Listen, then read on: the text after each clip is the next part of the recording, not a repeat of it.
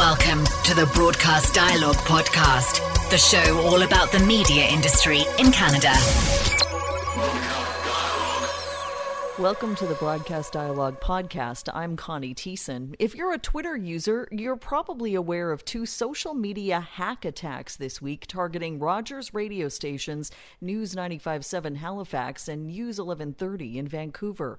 Colored with offensive language and containing a threat indicating CTV could be next. A group that's dubbed itself the Spank Gang has taken credit.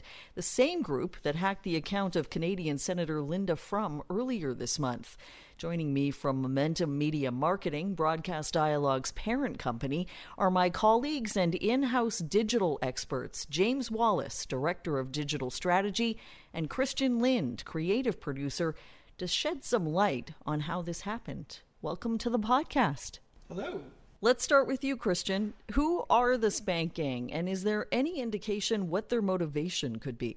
Well, looking at their Twitter account, it seems like they're just young kids trying to discovering their powers with the internet and how to hack accounts and trying on a dare to go bigger and bigger every time.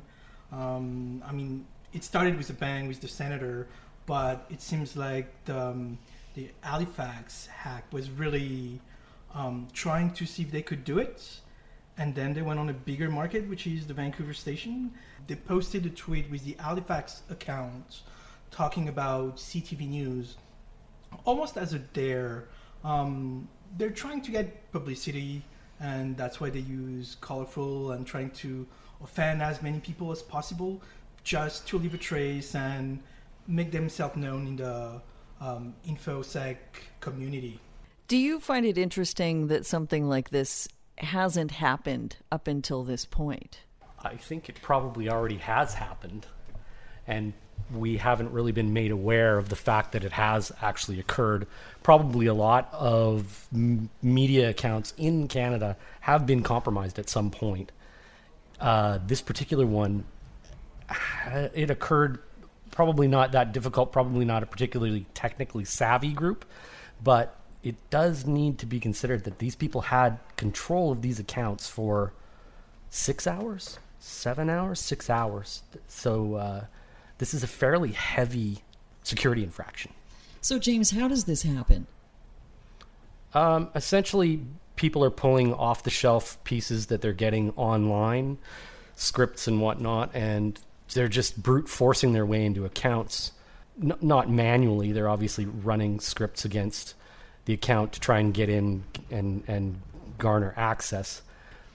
Unfortunately, a lot of these accounts are just sort of dilly-dally setup pieces where larger scale organizations aren't really keeping much track of what they're doing security-wise, and then it comes back to bite them, and that's what's occurred here. So for those of us who aren't digitally savvy, can you explain how a Scripps attack would take place? Essentially, the individual who would be trying to do the infraction is probably just running a series of written software, I guess you could say, that is really just brute forcing. What it's doing is it's just continually running passwords until it finds a way to get in. And once they're in, then they just change all the passwords so that the owner of the account can't get back into the account that's actually been hacked. So how can media companies protect themselves? What would you be doing if you worked at, let's say, Bell Media to make sure that you're not the next target?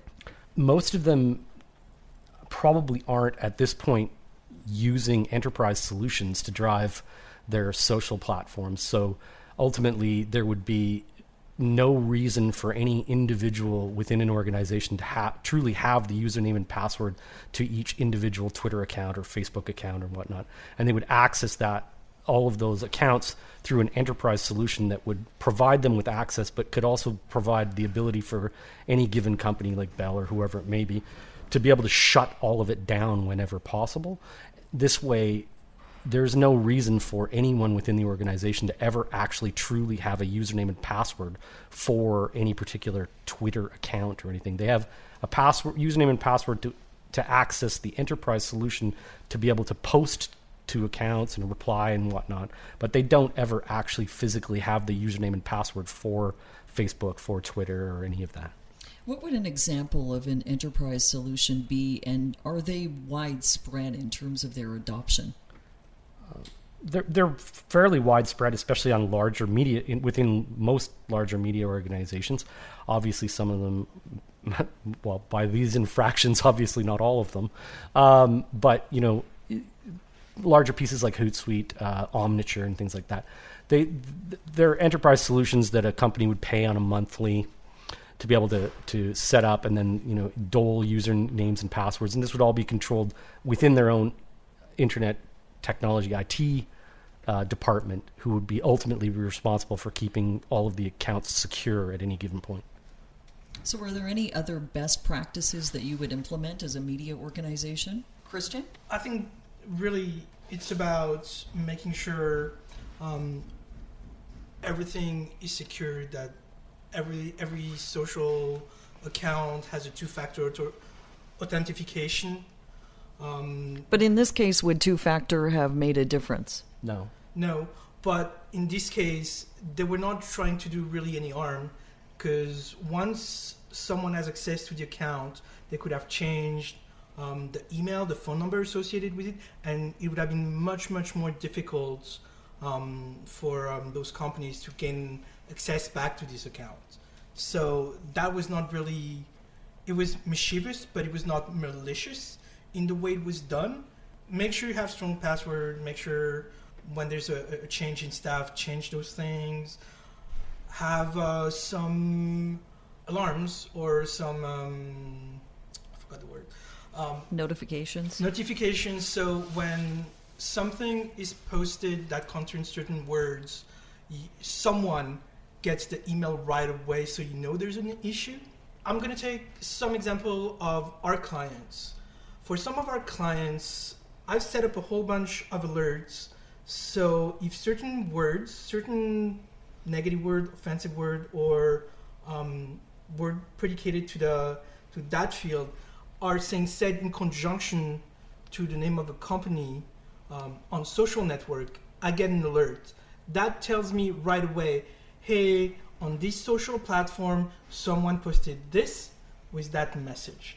So not only in case an account is hacked, but also if a talent is being threatened, or if there's if there's a threat against a talent, this would automatically notify me of an issue, which as the person in charge of those accounts, I can act upon right away.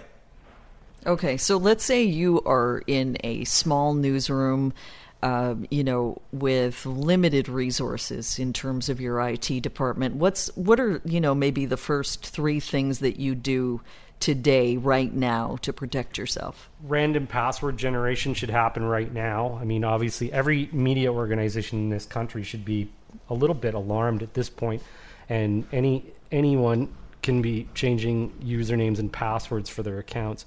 There's no IT required to do that. Those passwords should be, if at all possible, you're going to be using two-tier authentication.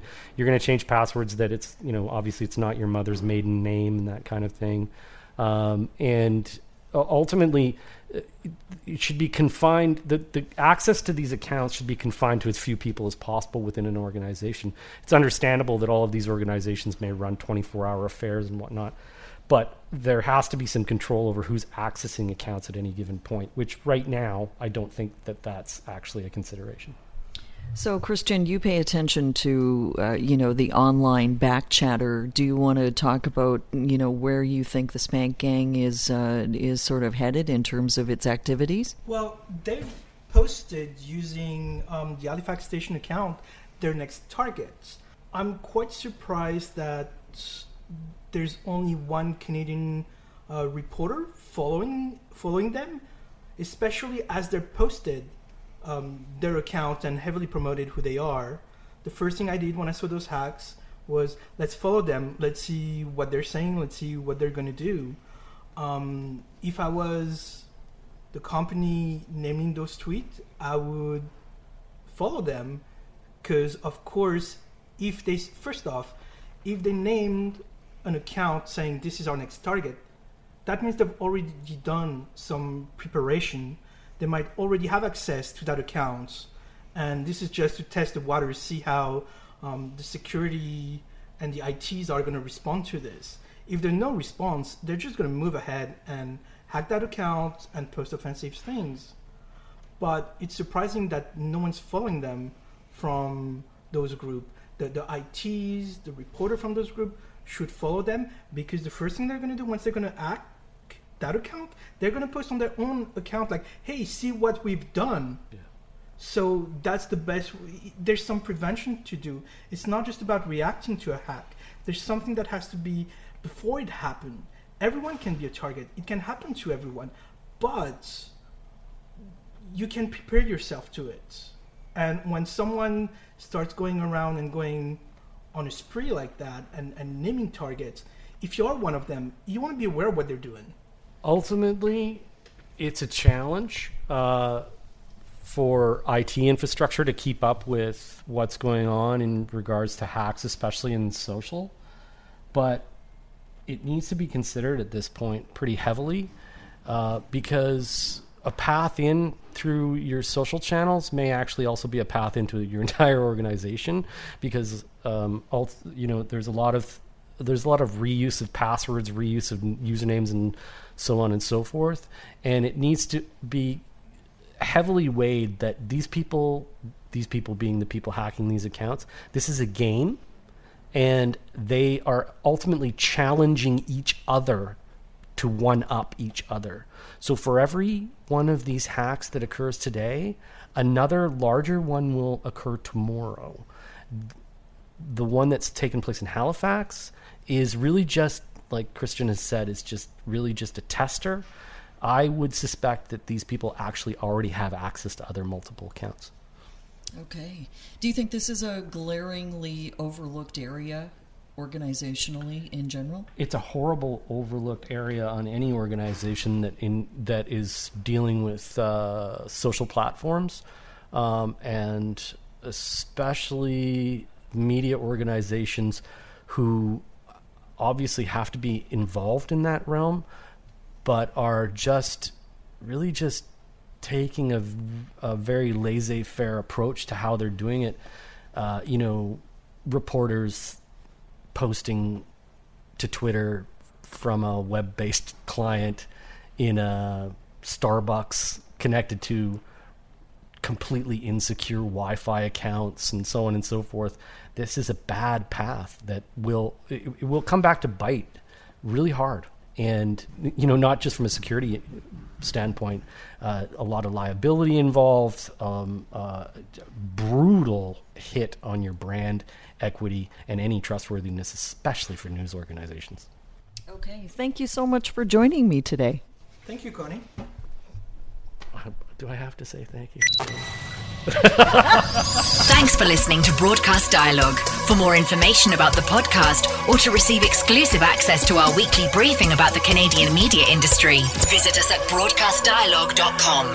Don't forget to like us on Facebook, connect with us on LinkedIn, and follow us on Twitter and SoundCloud.